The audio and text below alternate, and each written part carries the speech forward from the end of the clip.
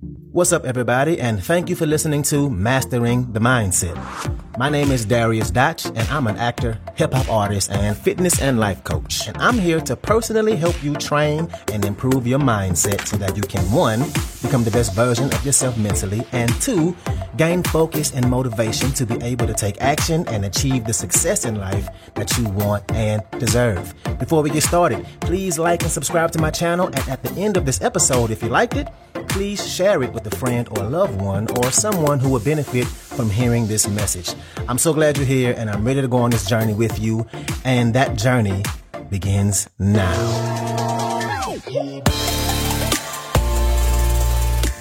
All right, and welcome back to another episode. Let's get right to it. This is going to be another one of my pep talk episodes, and the things that we're going to cover today won't be anything that you don't already know on your own, but it needs to be said and heard. Because me and you both know that we, our own selves, are one of the biggest reasons why we aren't where we truly want to be in life.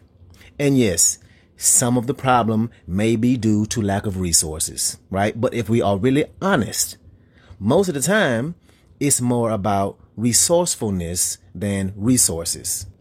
It's more about resourcefulness than resources. Bars. It's more about the mindset, right? Having the right mindset is absolutely necessary in building the life you love. And today, I'm going to give you 3 reasons, 3 components that lead us to getting out of our own damn way. Because we know this, when it comes down to it, to having the life we want, when it comes down to why we haven't made as much progress as we want, it's because most of the time we just keep getting in our own damn way. So here we go. 3 components to why this happens. 1, self-awareness. 2, our circle. And 3, our boundaries. So let's talk about number 1, self-awareness. And I'll be honest, I used to think that these things were kind of corny until I did them and understood how I could really benefit from them. But those personality tests that you see people taking on social media, I never thought, 1, I would do it, and 2, never thought that there would be any benefit from it. And maybe you think they're lame too. And I'll say this, not living a life that you're excited about because you don't know yourself well enough is way worse than taking the test. And like I always say, I'm going on this journey with y'all. I really am. I'm practicing all these things, as many as I can, in my real life. And honestly, I'm finding that the more self-aware I get and the more I know what I need to be happy and a fulfilled man, the more I can move towards the things I want in life and that I'm excited about. So things like the personality tests and the love language test, I used to think these things were silly. But now that I know myself and I know, okay, my number 1 love language is acts of service. And the one that's my least favorite, or my least love language, is receiving gifts. So gifts won't really do anything for me. Yes, I'm always appreciative, but it's not going to get my partner as far as if they were to help me with, let's say, folding my clothes when I have a long day, or cooking dinner, or reaching out to someone for me. Some kind of act of service. And after taking that test, I really realized, okay, yeah, that's right. I really do value those kinds of things.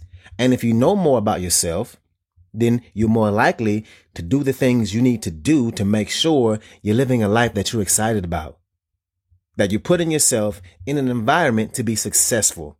And that will be completely different from person to person. And here's a question to ask yourself. What do I need to be a happy person? And we can really break it down.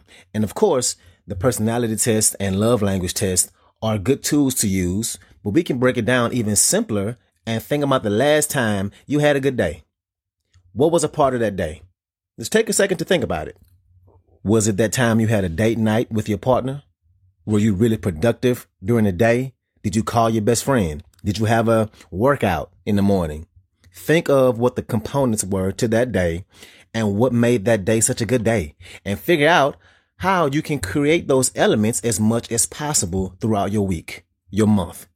What kind of food makes you feel good? Now, for me, I love a smoothie after a workout. It really puts me in a happy place. And so it's so refreshing to me, right? And maybe I shouldn't have used food as an example because I'm a fitness coach and we all know the best foods are the worst for you, right? So what healthy or at least less fattening foods put you in a good mood? How much sleep do you need?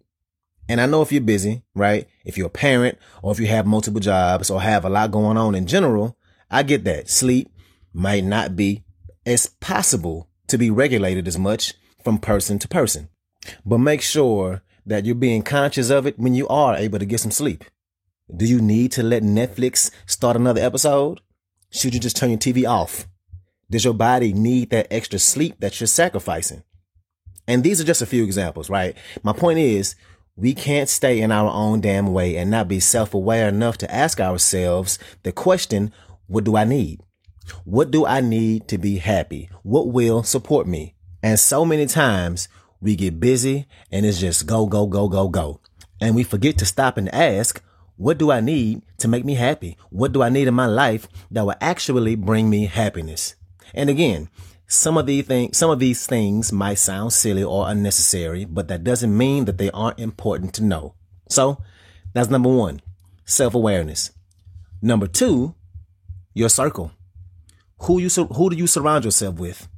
And that's in person as well as on the internet. Because look, if you only follow people and social media accounts that don't bring positivity in your life, then what the hell is you doing? What's up? What's up? What's up? I want to take a quick moment to say thank you so much for listening to this episode and to also let you know that this podcast is 100% donation driven, which means it's completely funded by you, the listener. So if you like the content I have to offer, I would love it if you can make a donation and you get to pick the amount. I left links in the description of the video as well as my homepage. You can choose which way benefits you the best to donate. And if you need more options, please feel free to email me at dariusdotch@gmail.com. That's DARIUSDOTCH@gmail.com. Again, thank you so much for being here and let's get back to it. What the hell is you doing? It's way too much negativity out there online.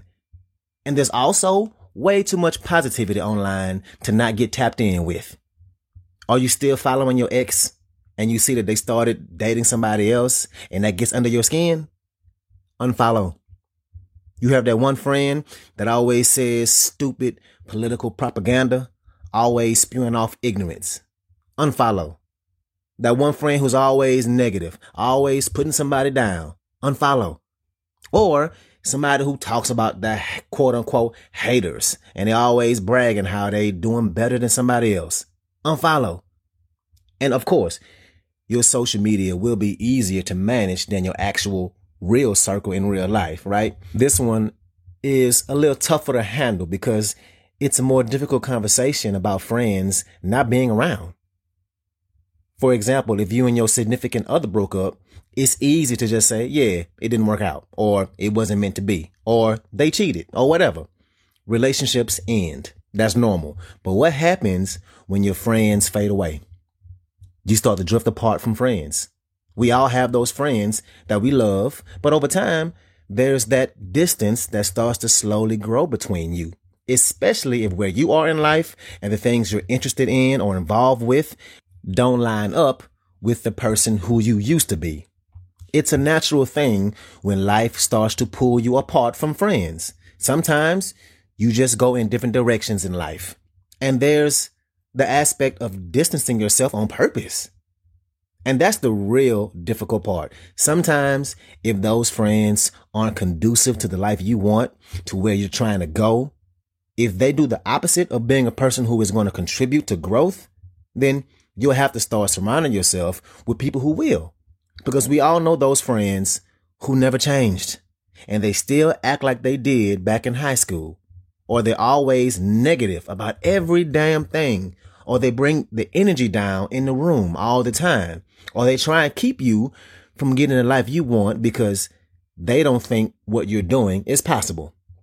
That friend who'll tell you why it won't work before they encourage you to go for it. We all know those people.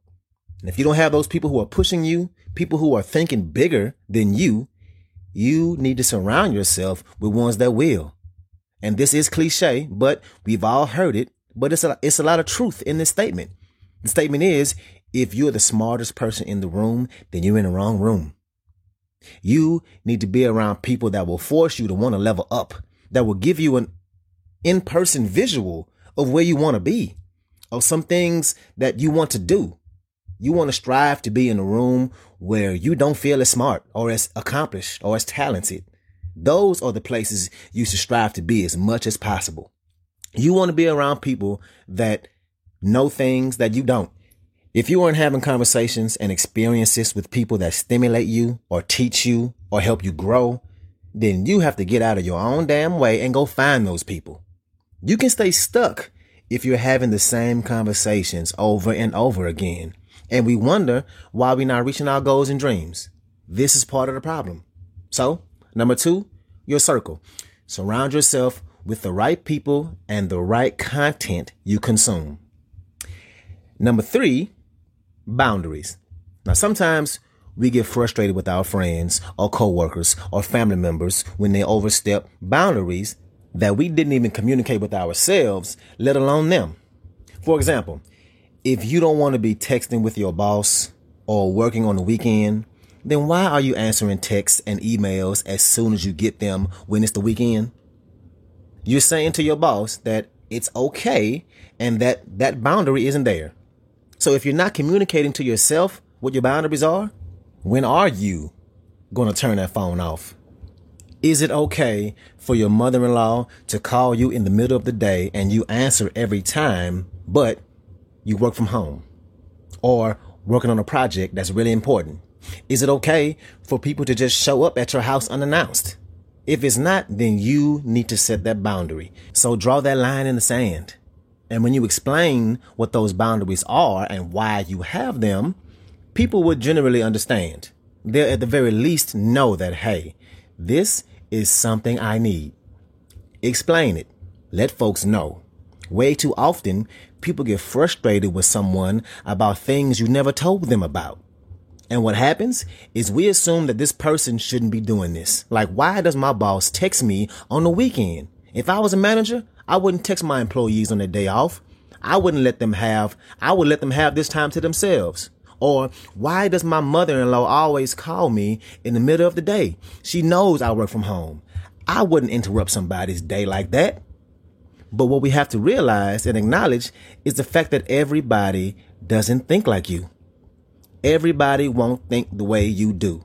So just like you wouldn't text your employees on their day off, your boss may not think the same way. And to her, this is okay. This is perfectly fine.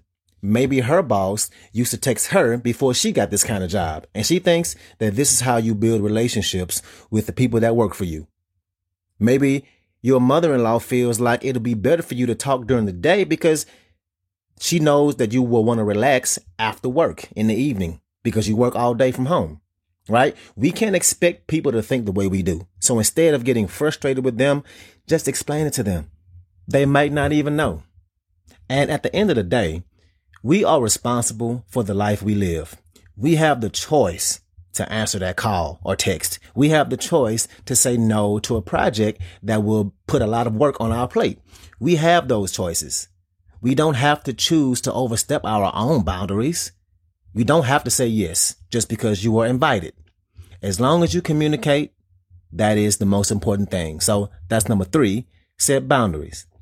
So moving forward, every time we feel like we're not capable for whatever reason, if I had more time or if I had more money, if I had more XYZ, say to yourself, okay, what can I control? And for whatever reason your brain tells you that you can't, do the exact opposite.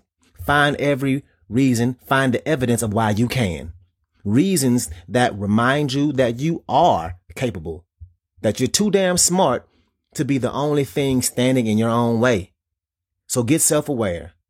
Don't just laugh at it or think a personality test is silly. Make an effort to really get to know yourself with a deeper understanding of why you are the way you are. What makes a good day for you? What does that involve? And how do you build that life that has more opportunities for you to experience that? And next is, let's take inventory of our circle, of the people around us. Are they people who would lead to you elevating? Are they people who will motivate you, who inspire you, who make you want to level up by being around them? Do they fuel you? And if they aren't someone who does this for you, and especially if they're full of negativity, it's okay to evaluate that and put some distance between them.